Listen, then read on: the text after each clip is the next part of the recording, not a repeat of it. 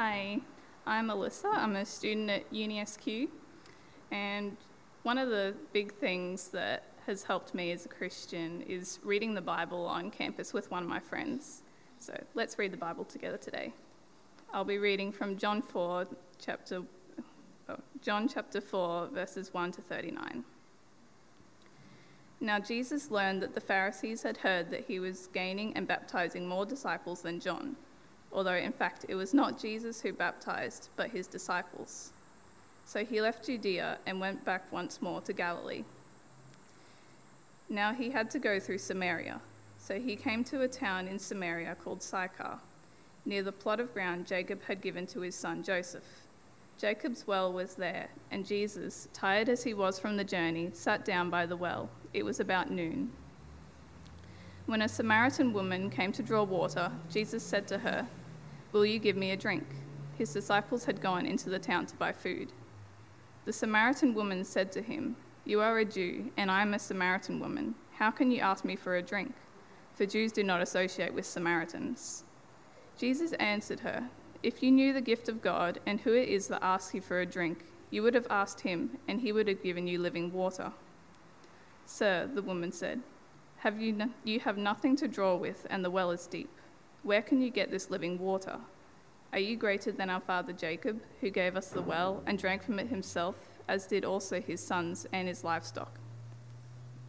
Jesus answered, "Everyone who drinks this water will be thirsty again, but whoever drinks the water I give them will never thirst. Indeed, the water I give them will come in them a spring of water welling up to eternal life." The woman said to him, "Sir, give me this water so that I won't get thirsty and have to keep coming here to draw water." He told her, "Go, call your husband and come back." "I have no husband," she replied. Jesus said to her, "You are right when you say you have no husband. The fact is, you have had 5 husbands, and the man you now have is not your husband. What you have just said is quite true." "Sir," the woman said, "I can see that you are a prophet. Our ancestors worshipped on this mountain, but you Jews claim that the place where we must worship is in Jerusalem."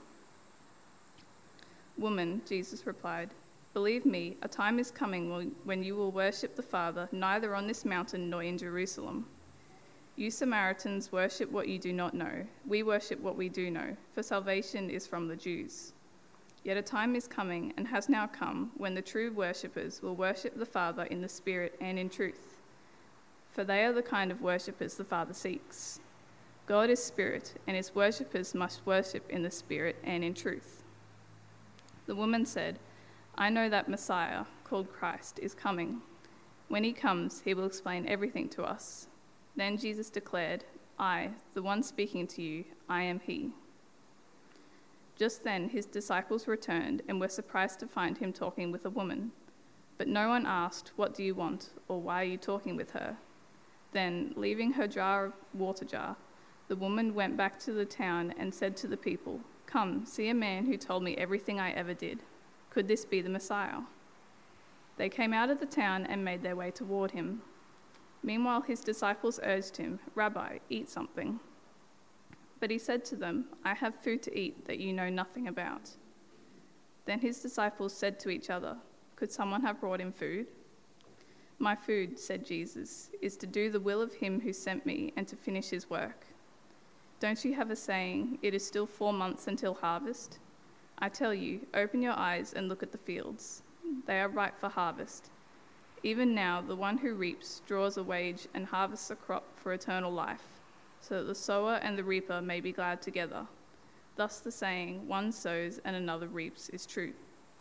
I sent you to reap what you have not worked for. Others have done the hard work, and you have reaped the benefits of their labor." Many of the Samaritans from that town believed in him because of the woman's testimony. "He told me everything I ever did." Thanks, Phil, and thank you, Alyssa, for reading. As Phil mentioned, my name is Michael. For those of you who might not know me, I'm on staff with Teen Missions and one of the members of this church, and I'm excited to be unpacking God's Word with you today.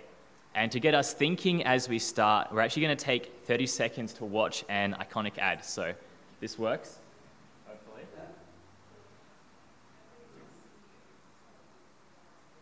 audio is not working. That's all right. We'll keep moving. All right, so as some of you may have recognized from the brief ad with the audio not working that I don't currently have time to problem solve, that was an ad for Snickers, right? And if you've heard Snickers, you know what their slogan is, right? Can anyone tell me the Snickers slogan? End of the ad. I remember. I hear mumbles. You're not you when you're hungry. All right? That's their slogan. And it makes for some memorable adverts and some entertaining adverts, but there's truth in it as well. Food is a really big thing for us as humans. We often structure our days around it when we're having lunch or breakfast or dinner, and people's moods can definitely be severely affected by a lack of it. And to be fair, it is important for us to stay alive, but at the same time, it's not the be-all or the end-all of life. And sometimes we can get caught up in being so distracted by food or other routine things like that we can miss what's really important and what will hold eternal significance. And we're going to see that unfold in the gospel reading today that we had from John 4. We're going to see as well how it's still true for us today. We'll be jumping around a bit, but if you've got a Bible with you, I'd encourage you to start there for now, and there's also a bit of a guide on the handout bulletin you would have got at the start. We're going to be exploring what Jesus is doing here in John 4, how he's guiding us to look up from the immediate worldly concerns that surround us, to see the work of eternal consequence that he invites us to join him in, the drawing of people from every tribe and every nation to himself. But before we get too far into that, I'm going to start in prayer. Heavenly Father, thank you for this morning and that you've gathered each of us here today. I pray that you would be present in this place with your Spirit as we sang before, that it would be guiding the words that I speak, that they would be your words, and that these hearts would be soft, and that the message that you have today would be what comes through. In Jesus' name, amen. Amen. So what does it mean for us to look up? There's a part in John chapter 4 where Jesus exclaims, "Do not say, 'There are yet 4 months, then comes the harvest.' Look, I tell you, lift up your eyes and see that the fields are white for harvest." I love to unpack that with you now. Jesus is saying these words to his disciples. If you remember from the passage, they've just returned from going into town to buy food. Hang on to that. And while they've been there, a Samaritan woman from that town was drawing water from the well where Jesus was, and he's talked with her. And it might not seem like it at first glance, but it is radical that these two people have talked at all. There's an immense divide of gender, ethnicity, and social standing being crossed here. This is a Jewish man and a teacher willingly talking with a Samaritan woman. How outrageous. But Jesus sees something in the woman that we can only try and guess at from this passage. Because whether she openly admits it or even realizes it, this is a woman who is looking for life, for something more. Notice she is alone at the well, traveling there in the heat of the day. And women would tend to understandably come in the cooler morning, so there's a likelihood that she is socially outcast. And as Jesus reveals later on, she has a messy, disreputable past with a string of ex-husbands.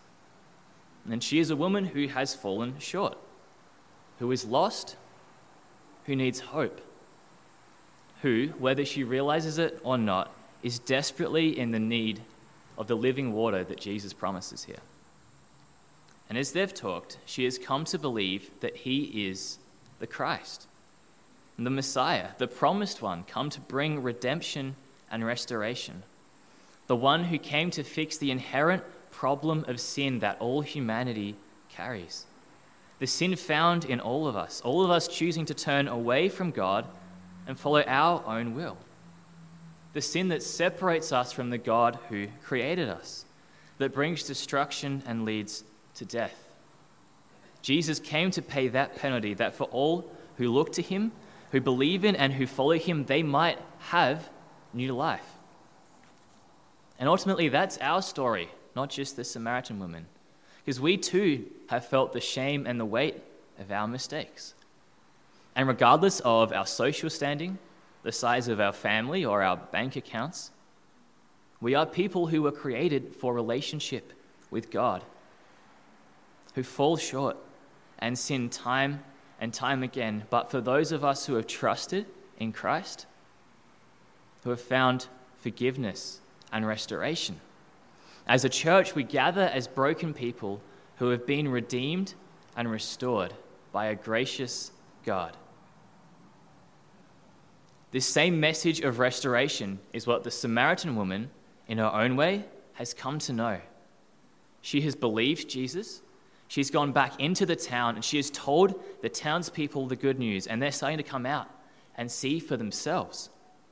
And so remember, like I mentioned before, you have Jesus' disciples who've just returned from this town and come to Jesus. And Jesus is talking with them. He's definitely been focused on the physical task of filling their bellies. They come back and maybe Judas is nibbling some KFC. Peter's like, hey, Jesus, I got you your Happy Meal. Or I don't know, what kind of fast food do you think Jesus would have eaten? Like maybe he's a Subway guy, or he gets 2 fillet of fish and he breaks one in half and gives thanks. And anyway, regardless, his disciples have missed something. You remember, it's all these townspeople who are now coming out to talk with Jesus because some random Samaritan woman just couldn't help but tell them about him. And so Jesus says to his disciples, do you not say, there are 4 months, then comes the harvest? Look, I tell you, lift up your eyes. See that the fields are white for harvest. He wants them to see what's happening here. There's a juxtaposition of temporal needs, earthly fixations and daily rhythms, versus the callings of eternity and the things that really ultimately matter. Because while Jesus' disciples had been fixated on food, the physical things, he wants them to see the spiritual harvest. He wants them to see that he is not just a teacher. He is the one that means Samaritans can become true worshippers of God too. And see in verse 39 that many of them came to believe in him just from this encounter. Jesus does not want his disciples to lose sight of who he is and what that means. He has come that the far off might be drawn near, that even the worst of people might be welcomed with forgiveness and grace. Jesus is drawing people to himself, all kinds of people from all cultures. And this desire for people to come to know him, to know fullness of life through him, hasn't changed. The last words in the Gospel of Matthew are famously known as the Great Commission. In Matthew 28, 18 to 20, Jesus comes to his disciples and he says, all authority in heaven and on earth has been given to me, and therefore go and make disciples of all nations, baptizing them in the name of the Father and of the Son and of the Holy Spirit, and teaching them to obey everything I have commanded you. And surely I will be with you always to the very end of the age. He has taught his disciples, and similarly we have the gift of being taught through his word in the Bible. He promised to be with them always, and that promise is true for us as well. That's why we've been given the Holy Spirit. God dwells in us to encourage us and sustain us and equip us to be witnesses of him. 2,000 years ago, Jesus said to go and make disciples of all nations. But today there are over 5 billion people in the world who are still living separate from this merciful Messiah. And not just that, over 3 of those 5 billion are classified as unreached. And unreached means that there is little to no Christians there. Little to no churches and Bibles. Little to no access to the truth at all. And this is not just a number. These are 3 billion individual people like you, like me, like the Samaritan woman, who are desperate for life. There is such a great harvest that is still waiting for us to look up. In Matthew 9:37-38, Jesus says, "The harvest is plentiful, but the workers are few. Ask the Lord of the harvest, therefore, to send out workers into his harvest field." And this message was true then when Jesus spoke it, and I think it is perhaps even more desperately true today. The God we worship is still the Lord of the harvest, and these fields are still so white for the harvest, and the workers so few. As we listen to Jesus, we should be regularly coming before God to pray that these people would come to know life, the life he freely offers, that they would find relief from their physical suffering, praying that God would be raising up and equipping and guiding people to share his love with the nations. And as we do that, we should be considering how we ourselves might be the answers to those very prayers. How God might be leading us to step out and share him with the person next to us or on the other side of the world. And to rejoice in how God is inviting us to participate in this mission. But so often for all of us, this doesn't happen. And why? Well, I think it comes back to what Jesus is trying to address in John 4:35, because he's trying to target that in his disciples. So let's look at the first part. Do not say, "There are yet 4 months, then comes the harvest." And there's maybe a couple of different ways we can approach this, but I think the main point is comparing the physical with the spiritual. Now, I don't know if any of you have done much planting or harvesting or gardening or anything like that, and I hadn't before last year when I came up here and was doing a gap year kind of internship program with Teen Missions. And as part of that, one of the things that we had to do at one point was have a little veggie garden. And so we were given the space and we were given some different resources and told to research it and plan something. And to be honest, I had absolutely no interest in doing this at all. Like, I just had so many other things and I could not be bothered and I did not care. But I will tell you that once I put those seeds in the ground, my interest was about 100 times greater. And that I was suddenly like, oh, I can see this now. This is exciting. Something could happen. And if I'm honest, that did wane over time. But regardless, the point stands. We are excited and motivated by a physical harvest. And if you have done gardening, I'm sure you would have found the same. Or imagine a farmer who's looking out at like a field of wheat or something that's ready to harvest. And someone asks him, "All right, are we ready to start this harvest now?" And the farmer says, "Oh, no, that's all right. Like, I only enjoy the planting part and the growing part. I don't care about anything else." You're like, that's ridiculous. What kind of farmer are you? That's not how we work as humans. Jesus shows here that he recognizes how motivated we are by the physical. To his disciples coming back with bread, he says, "Do you not say, 'There are yet 4 months, then comes the harvest'?" Or in other words, think about how excited you are by a physical harvest. You plant looking forward to what you will reap. Why is there not that same anticipation and eagerness for a spiritual harvest of infinitely greater importance? You recognize the ripeness of the physical harvest. Why do you ignore the obvious spiritual harvest? And the harvest waits, but yet a ripe harvest like Jesus talks about carries with it serious urgency. Think of the physical harvest. When it's harvest time, you can't just say, "I don't really feel like it at the moment, just give me a month or so, it isn't the right timing for me, I'm just not really feeling it at the moment." Because in a month or so's time, you don't just have a harvest, you have a field of decomposing rot that's no good to anyone. And so look, I tell you, Jesus says, lift up your eyes to the fields and see that they are white for the harvest. I think that one of the biggest struggles that we have as a church today in approaching this great commission of Jesus is by seeing it as an optional command, as an optional calling for some, rather than as a command for all. The same way that some people might say that some of us are called to be ministers, like Phil, and some are not. So then they would say that, well, some of us are called to share the gospel, and some of us are not. But I don't think that's what Jesus means here. And it might be helpful to think about it like this. What would happen if we approached some of the other commands of Jesus as something that only certain people were called to?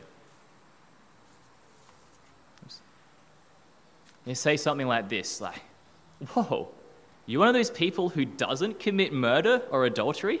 That's so cool. I mean, I could never do that. I'm just not that kind of Christian, you know? That's just not the calling God has given me. Or maybe, yeah, I know there are some people who are called to love the Lord their God with all their heart and soul and mind and strength, but that's just never really been something that God put on my heart. I mean, totally, if I heard him telling me that that was his will, then sure, I would. But for the moment, I just don't think it's right for this season. And that sounds ridiculous, right? Completely ridiculous. But that's the exact kind of language people use when talking about the Great Commission. But just like in the examples above, it's not an optional calling. It's a gracious command. It's not a matter of have I been called to participate in the Great Commission? You know, have I heard an explicit voice come down from heaven to tell me? It's that I have been graciously commanded to participate in this great work that God is doing. And what is the role that he has prepared for me to fulfill? And if that's so, then, well, where does that leave us? What does it mean to be obedient to the command of the Great Commission then? And first of all, I want to be really, really clear that I'm not saying that to be a real Christian, you have to sell everything you own, give to the poor, and travel to the other side of the world.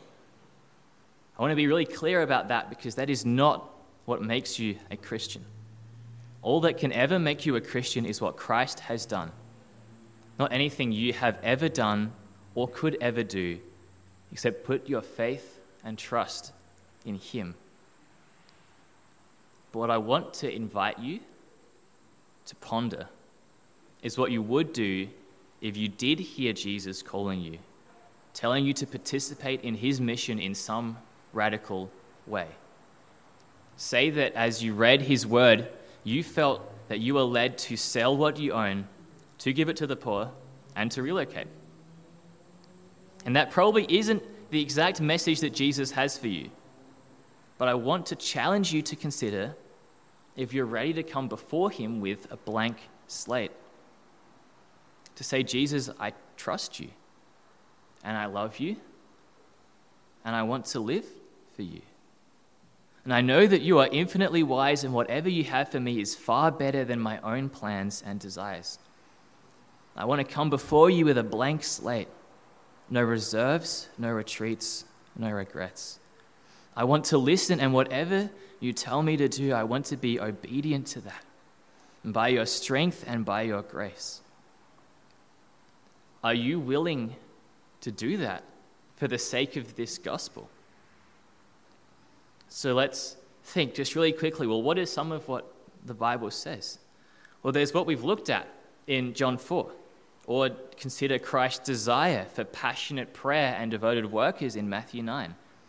Look at his great commission at the end of Matthew. Look anywhere in the Bible and see this overwhelming, compelling, astounding, miraculous narrative of God and what he has done and is doing in restoring people to himself.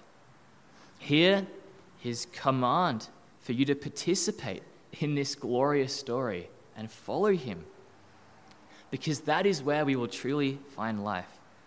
Not by relentlessly pursuing what our flesh craves, but by obediently following our gracious God, knowing that he will equip us as we abide with him. In Ephesians 3:8, Paul considers himself blessed to be able to proclaim the gospel. He says, although I am the least of the Lord's people, this grace was given me to preach to the Gentiles the unsearchable riches of Christ. It's not an uncomfortable weight or an anxious struggle. And it's something he delights in because he knows how good it is.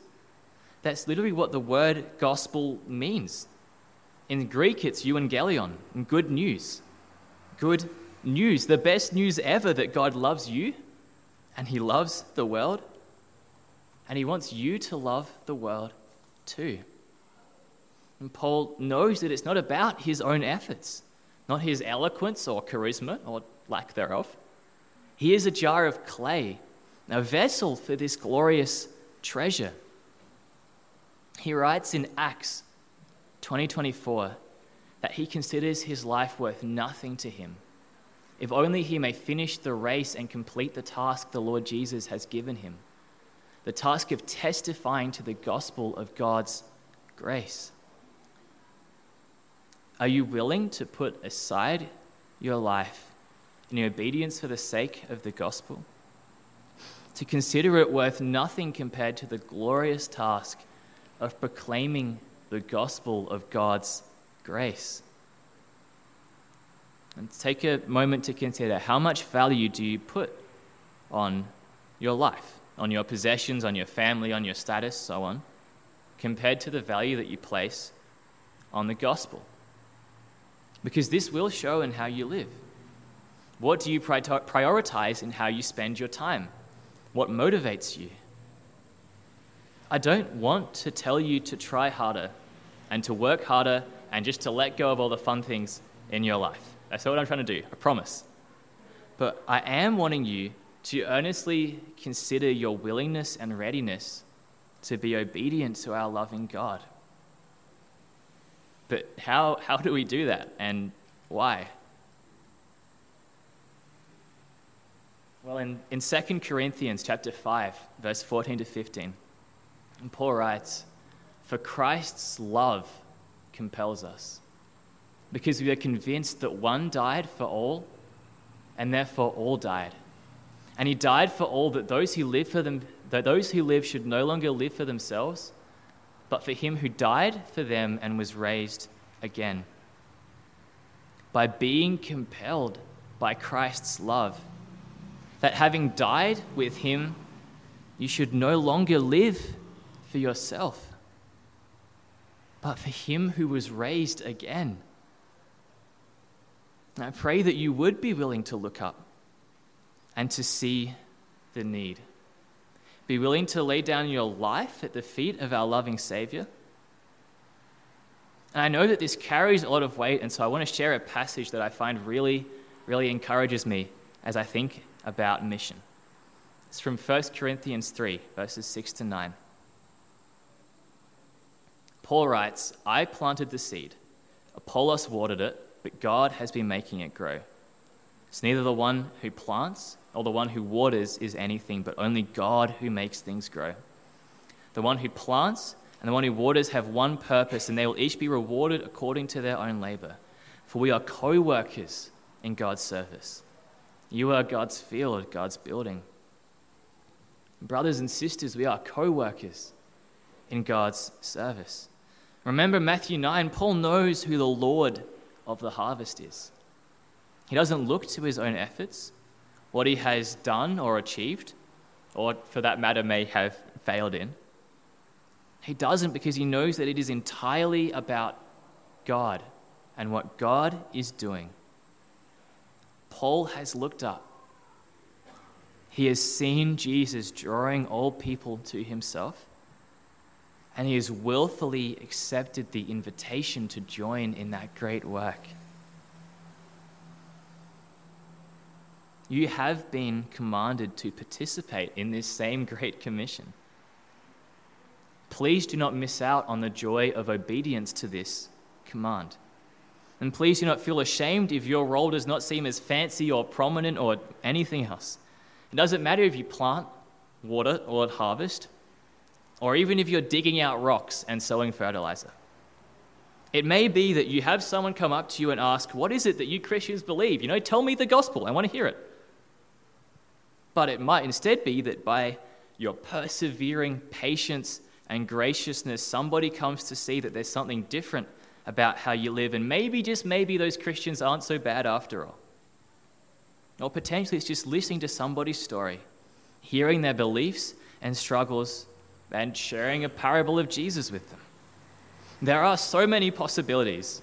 We all play different roles, often at different times.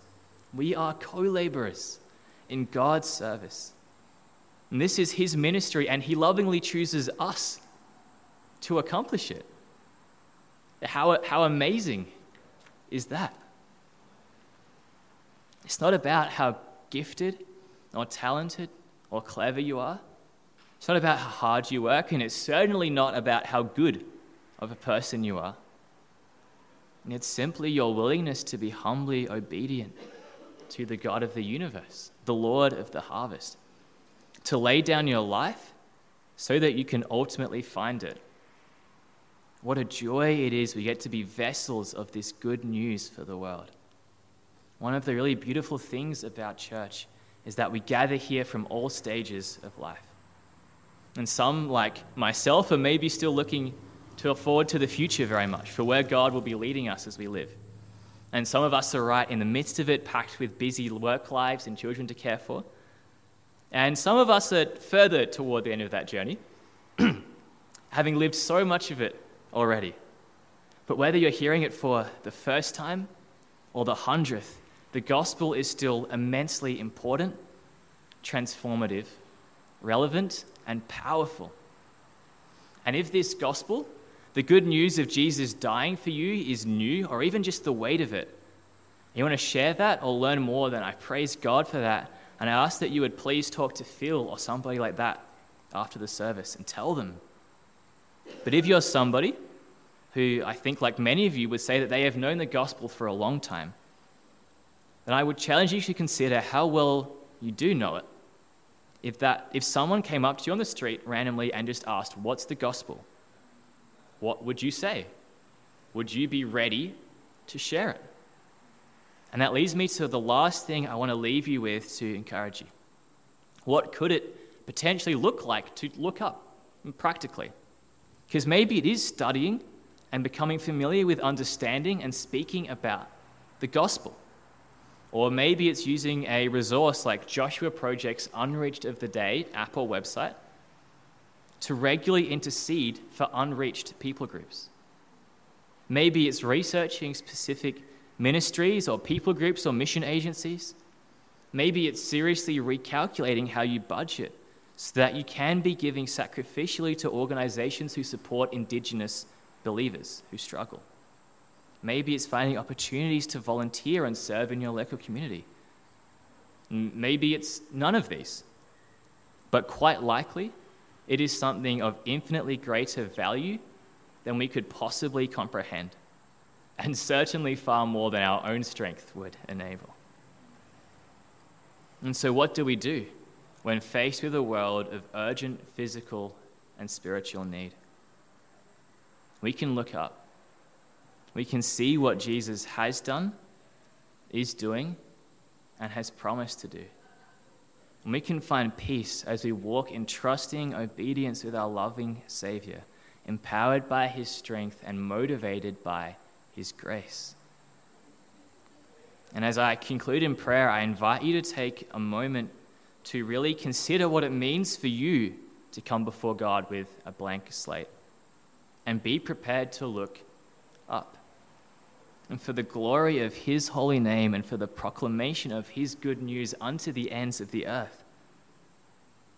And so now I pray.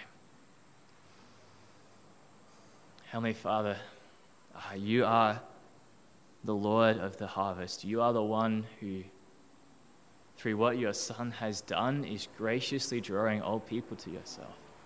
Thank you that you love the world and that you love us. Thank you that you have chosen us to be your ambassadors in this world. And Lord, we are still human, and we are so easily distracted. But I pray that through the work of your Spirit, you would be guiding and equipping us, that we might be obedient to you, that through us, others may come to see you and know you. In Jesus' name, amen.